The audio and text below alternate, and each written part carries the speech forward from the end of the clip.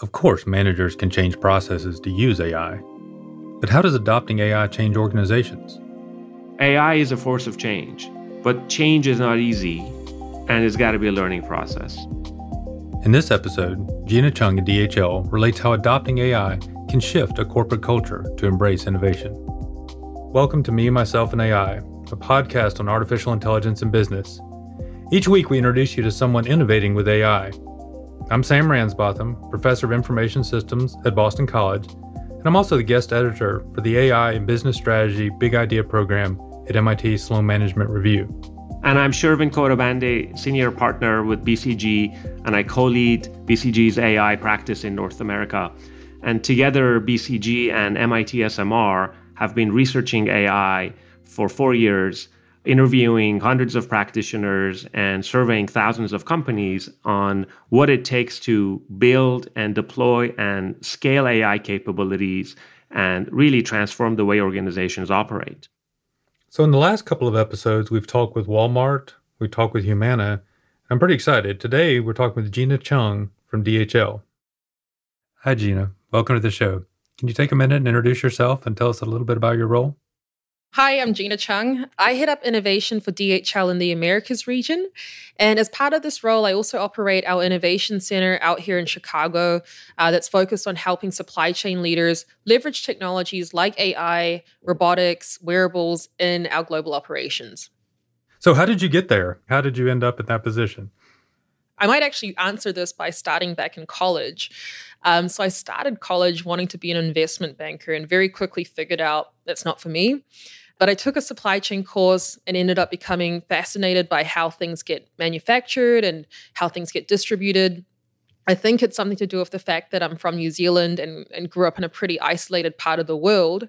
But anyway, after college, I joined DHL at their headquarters in Germany, helped launch 8 years ago some of our very first projects working with startups in our operations. And a few years ago, they then asked me to have the pleasure of launching our third innovation center that serves the Americas region out here in Chicago. Actually, I think we can end right there. That way, I love it when someone gets converted from investment banker to supply chain and operations. I think that's great. So can you give us an example of a project that your team has applied a technology like AI to? Yeah, so one project that we've completed using AI and computer vision is to use it to automate the inspection of pallets in our world. So currently today, our operators have to see whether you can stack one pallet on top of another. And that might seem very trivial, but actually it's sometimes very difficult to identify whether that bottom pallet's going to be damaged. And you have to look for certain markers, certain indications. And through combining a camera vision system with AI software, we're able to automate that process and reduce potential damages, as well as also optimize utilization in our aircraft. So who uses this system? Who uses it? It's our operations. So people on the shop floor that are helping to load our aircraft. The pallets pass through our system. It flags if the pallet can't be stacked. And then our operators are able to see that and then take that pallet out and give it the right marker to say that it can't be stacked. And then there are some other steps in that process to deal with a pallet that can't be stacked. Before, somebody would have to be trained on how to identify whether a pallet can be stacked or not. So they'd have to be trained on look out for these kinds of markers, these kinds of indentations. And then each pallet, as it comes through, you'd have to kind of walk around it and make a note and type it into the system. But now we can actually automate that process using AI and computer vision. This is a great example of how AI is taking unnecessary human role away, probably even increasing the accuracy and precision, I would assume, of like even picking things that human might have missed. Can you comment on how the process that you guys go through to make that AI engine intelligent? I'm assuming there was human involved as it was being designed. Can you comment on how that worked?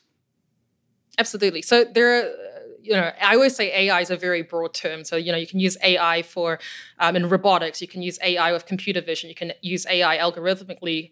For this particular use case, we worked with a partner, a startup actually, And together with our operations and a startup, we developed the algorithm for this particular use case. And it was designed with a lot of images initially. So just collecting images and images of pallets, working with our operations to train that algorithm to look out for these specific markers and indentations. And then after it's deployed, there's a recommendation, right, that this pallet is not stackable. And it's up to also our workers to trust in that. If they think it's inaccurate, they can make a marking and we'll look at it and see if the algorithm needs to be improved. So we have that loop in the process to continuously train the algorithm because our shipments come in all different shapes and sizes. That is a great point because as we know, without that loop, it's going to make mistakes and those mistakes will compound. So really interesting how that loop is made. So on day one, when you turn this system on, what kind of reaction did you get from people? How did people feel? Yeah, we always like to say the first day for AI is the worst day. And what we mean by that is, the algorithm, it only gets more accurate over time as you ingest more and more data and more different exceptions. So when we turn on the AI, especially during a pilot, the accuracy looks pretty low and people start to question, hey, I don't think that the AI can actually do this. But then as we see the pilot go on week after week and it ingests more and more data, it also learns from our workers as well, that the accuracy drastically increases and then people start to really believe in it and it starts to make their lives easier. So we try to focus on automating those activities that are really, tedious, repetitive. We try to also build the accuracy to such a confidence level that people trust it and embrace it rather than, the AI spitting out recommendations that people know aren't correct. Yeah. I think that's a great point, Gina. The idea that it's not being forced as brute force, but the users are involved from the beginning in the design and they actually see it better, their own judgment. I could imagine if you guys did it differently, maybe a more sort of old school way of saying, well, this is the best thing because it's using all the algorithms and all the signals and it knows more than you. And if you don't use that, we're going to take points off of you or whatever, the kind of backlash you would have gotten. So it's really great to hear that. Yeah. I think it's very important to have that option available for the end users, right? So that, you have a lot of people in your workforce that are experts at what they do and they've been doing it for years and years. So the tools that we're introducing are there to aid our workforce and our employees. So that's something that we've always kept front of mind as we drive our AI agenda at DHL. So you mentioned the users. How much do users need to understand that this is AI versus just a computer program? How do you get people to accept some sort of recommendations? Do you do a lot of training or how does that work? Do they need to know if it's AI? I guess is one way of phrasing that. I think people are interested to know if it's AI, but a lot of the time people just want to, get on with it, right? So our customers are, they ask us for a solution. They don't want to understand in detail how that model was developed, how did we develop that algorithm, what type of techniques were used. They just want something that works, that's reliable, that is at the price point that meets their needs. And the same goes for our operations, our kind of end users of some of our AI tools. They just want to have something that's easy to use, that makes their lives easier, and that they can trust. And if all those things are there, they don't want to, dig into understanding what latest ML technique was deployed to make that happen. A key part of the success is the change management. Many of the technologies that we're introducing into our operations, it's designed to make the lives of our workforce easier. So I think in the past, change management, yes, it's important. Yes, we need to focus on culture, changing communications, changing our processes. But over time, I think we've learned as a company just how important and how critical change management is, especially when you're introducing cutting-edge AI, cutting-edge robotics. It's completely new forms of human-machine interaction, collaboration. So that is something that is always top of mind in our innovation initiatives. Could you share some other examples of use cases with AI? Yeah, so I have a couple of ones that are really exciting, actually, that ties in a bit to keeping humans in the loop. So we're also working with a startup on implementing AI-driven route optimization. in last mile delivery and pickup. So there, again, we look at leveraging the data, looking into the route, looking into other external factors to optimize the best path for pickup and delivery. And these pickup and delivery requests come throughout the day. So it's constantly optimizing the route. And our drivers who then actually get the recommendation on their kind of tablet or on their phones in the vehicle, they can either choose to follow that recommendation or they can actually choose to not follow the recommendation because, they've driven these routes for years and years, and some of them will just know the best way for various different reasons. So they're able to follow it, not follow it. If they don't, we can then try to understand why, and again, improve that algorithm for maybe a driver that's brand new and doesn't have that tribal knowledge. That's really a great example. Yep. Somebody was making that routing before now, and then you've introduced an AI element to it. And I'm guessing a lot of that may have been automated before. But so how do people react when you say, all right, now I want you to follow what this computer is telling you to do? Are people thrilled? Are they angry? What's the reaction with people? I always like to say you cannot trivialize, the people aspect. I mean, the AI can make a recommendation, but it's actually people that are going to take the action, right? That pallet's not going to just move by itself somewhere now that it's come up with this recommendation. So with a lot of these projects that our team do, we try to make sure that we have the right people at the table. So it's not just the innovation team and the leadership, but it's also people on the shop floor that'll actually be using the AI as an end user. So we try to get their buy-in very early on. And then we also give that option to say, actually, the recommendation is incorrect, or I think this is the better way of doing it. So we allow that option so that we're not forcing everybody to follow that recommendation, but we still give the freedom to, have people make their own choices as well. Gina, I want to build on that comment around, your customers want it to work. They don't want to necessarily understand all the details. And then tie it to the teams you have at your innovation hubs. What are the kind of attributes or sort of personality types that you're finding your technical folks must have to be able to thrive in this kind of an environment? I always say for our innovation managers, they're the ones that go into our operations and work with customers and partners to bring these projects to life. There are 3 kind of success factors. One is that they are able to have a deep understanding of technology. I'm not a technical person myself, so I always say that as a disclaimer, but I really make an effort to keep up with the pace of technology and try to understand different concepts and learn that pretty quickly. The second part is understanding our operations. So one of the big kind of no-nos of corporate innovation is just sitting at an innovation center and being disconnected with the realities of your business. So we really make sure that we're out there at the operations, learning about some of the challenges, talking to our people on the front line. And the third one is being close to our customers.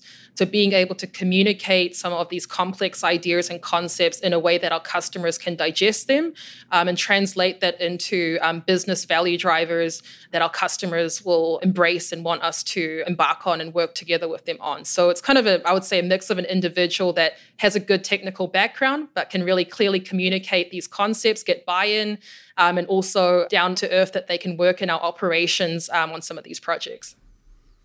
Just a quick follow-up. Who initiates these sorts of projects? Is your innovation team looking for them, scouring, trying to we've got some cool tools. Where can we use them? Or do you have people approaching you saying, we've got a problem? Which directions are these flowing? I would say it's pretty organic at DHL. So sometimes it might start with the use case, right? So it might be our business unit saying, hey, we have this specific challenge. What are some solutions to solve this? Other times, we work very deeply with a whole host of different startups, and there's a new one that comes by, and we know that it makes things more efficient. And then we can find a problem to solve there. So it comes in different directions. Sometimes it's our team, sometimes it's our business unit, sometimes it's our customers, and sometimes it's just a partner that's come up with a really groundbreaking solution that we know holds a lot of potential in our business. As a professor, we call that the E, all of the above answer. So coming from everywhere. So what's exciting about this to you? What's fun? What makes you dread getting up and going into a project? What makes you excited about going into a project? What's fun about it or exciting, if anything? The exciting part of AI, robotics, and some of these other topics that I work on is it is truly shaping the future of logistics. So, some of the first robotics projects we did back in 2016, it was one of the first handfuls of robots we were putting into our warehouses. And then 4 years later, it's, one of the highest topics on the agenda of our business units. It's all about, how can we leverage new automation in our warehouses? So I think that's always exciting that some of these early proof of concepts and pilots we do, they might be the first for the industry. And then several years later, they become the norm and it's just the way of doing business. So that always keeps it really exciting. And then, of course, working with some brilliant individuals, both within the company, but also with our partners, that always makes life exciting day to day. I feel like some of that's the curse of AI is because it's all shiny and new. And then suddenly it's just what everybody's supposed to be doing and it's normal. And you always have to be searching out for that next cool thing. Yeah. I think if we went back to the 17th century and showed someone spell check, they'd think, oh man, my quill will actually check, underline with red when I misspell a word. I mean, that would be sorcery. But now, if the paper doesn't practically write itself, we're bored with it and it doesn't really seem like cool technology. Is there any cool technology coming that you're fired up about or you think that you can apply to do something? What's short term on the horizon that's exciting? When it comes to AI, I think the evolution of some of our analytics services evolving into more advanced AI will be really exciting. So to give you one example, we developed some years ago a supply chain risk management tool called Resilience 360, which is very timely now because of everything that's happened this year, right? So with Resilience 360, it's a tool that alerts you if there's a risk that's going to disrupt your supply chain. And it's a true kind of big data analytics lighthouse tool at DHL, but we never could really predict the risk and then kind of quantify what that risk will do to your supply chain. And there we're now working on leveraging AI and taking that to the next level. So I think that's a really exciting space. Thank you for taking the time to talk with us today, Gina. This was really great. Thanks, Sam. Thanks, Shervin. It was great to talk to you. We really enjoyed talking with Gina. Shervin, let's recap a minute and talk about what we learned. One point is about AI being a big change. It's not just a tech thing, it's about change management, and she emphasized that. Yeah, I like that point. And I'm going to borrow that quote from her that the first day for AI is the worst day, because it very much talks to how difficult it can be. And so, yes, change management is critical, but it's also going to be difficult. And she talked about the process that she follows or she's created that brings the users and the operators into the design phase early on so that they're not surprised by what AI ends up creating down the line, but they're very integral to the creation of it. They evolve it. They have the right expectations that it's not going to be perfect. We're working with this. We deploy it. We test it. We see how it goes.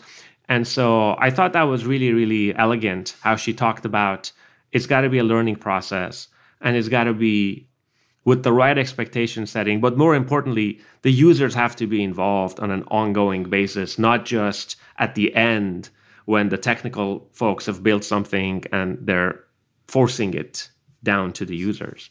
I think it requires patience. There's a learning process involved, and if the organization's expecting things to run well the first day, then there's going to be a lot of disappointment. Yeah, and I love that point because without patience and without that interactive, ongoing engagement of user, the innovation center, and the evolution of AI, there can't be a transformation. But if that process is being done cohesively, then the sky's the limit. That's when the innovation center can begin to actually completely change processes and create new ones and really change the way people work. Setting that expectation that it will get better from that worst day. And maybe that's a good benchmark to start with, that it's not, we hope that it doesn't get worse. It's going to get better after that first day. But the other part of that is the idea that AI itself can change the organization. AI can be a force for change. Gina she's in the innovation group, and their charge is not to put AI across the organization. Their charge is to innovate. And it sounds like AI has been really instrumental in changing the culture around innovation at DHL. Yeah, no, I totally picked up on that as well on several dimensions. One is that the users of AI are, you asked Sam 10 years ago, how was it being done? Well, it was being done manually. And how were people going down those routes? Well, they were all deciding based on their own judgment. Of course, today, they have the AI telling them something. It's not being forced on them. But they have the benefit of that signal and that recommendation. And if they think they could do better, they will know whether they did better or not. And if they did better, then AI will know that it could do better. And that process itself is introducing this change you're talking about, Sam. So I thought that's really an interesting way that they've set that up, and they are scaling it across different use cases. She used the word recommendation a lot, and that was nice. She didn't talk about the solution that the system offered. She talked about recommendation, which is a very collaborative, working together approach. I thought it was a great conversation. We're looking forward to our next episode with Matthias Ulbrich from Porsche. Please take the time to join us.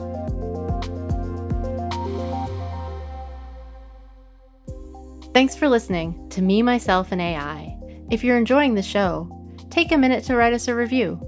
If you send us a screenshot, we'll send you a collection of MIT SMR's best articles on artificial intelligence, free for a limited time. Send your review screenshot to smrfeedback@mit.edu.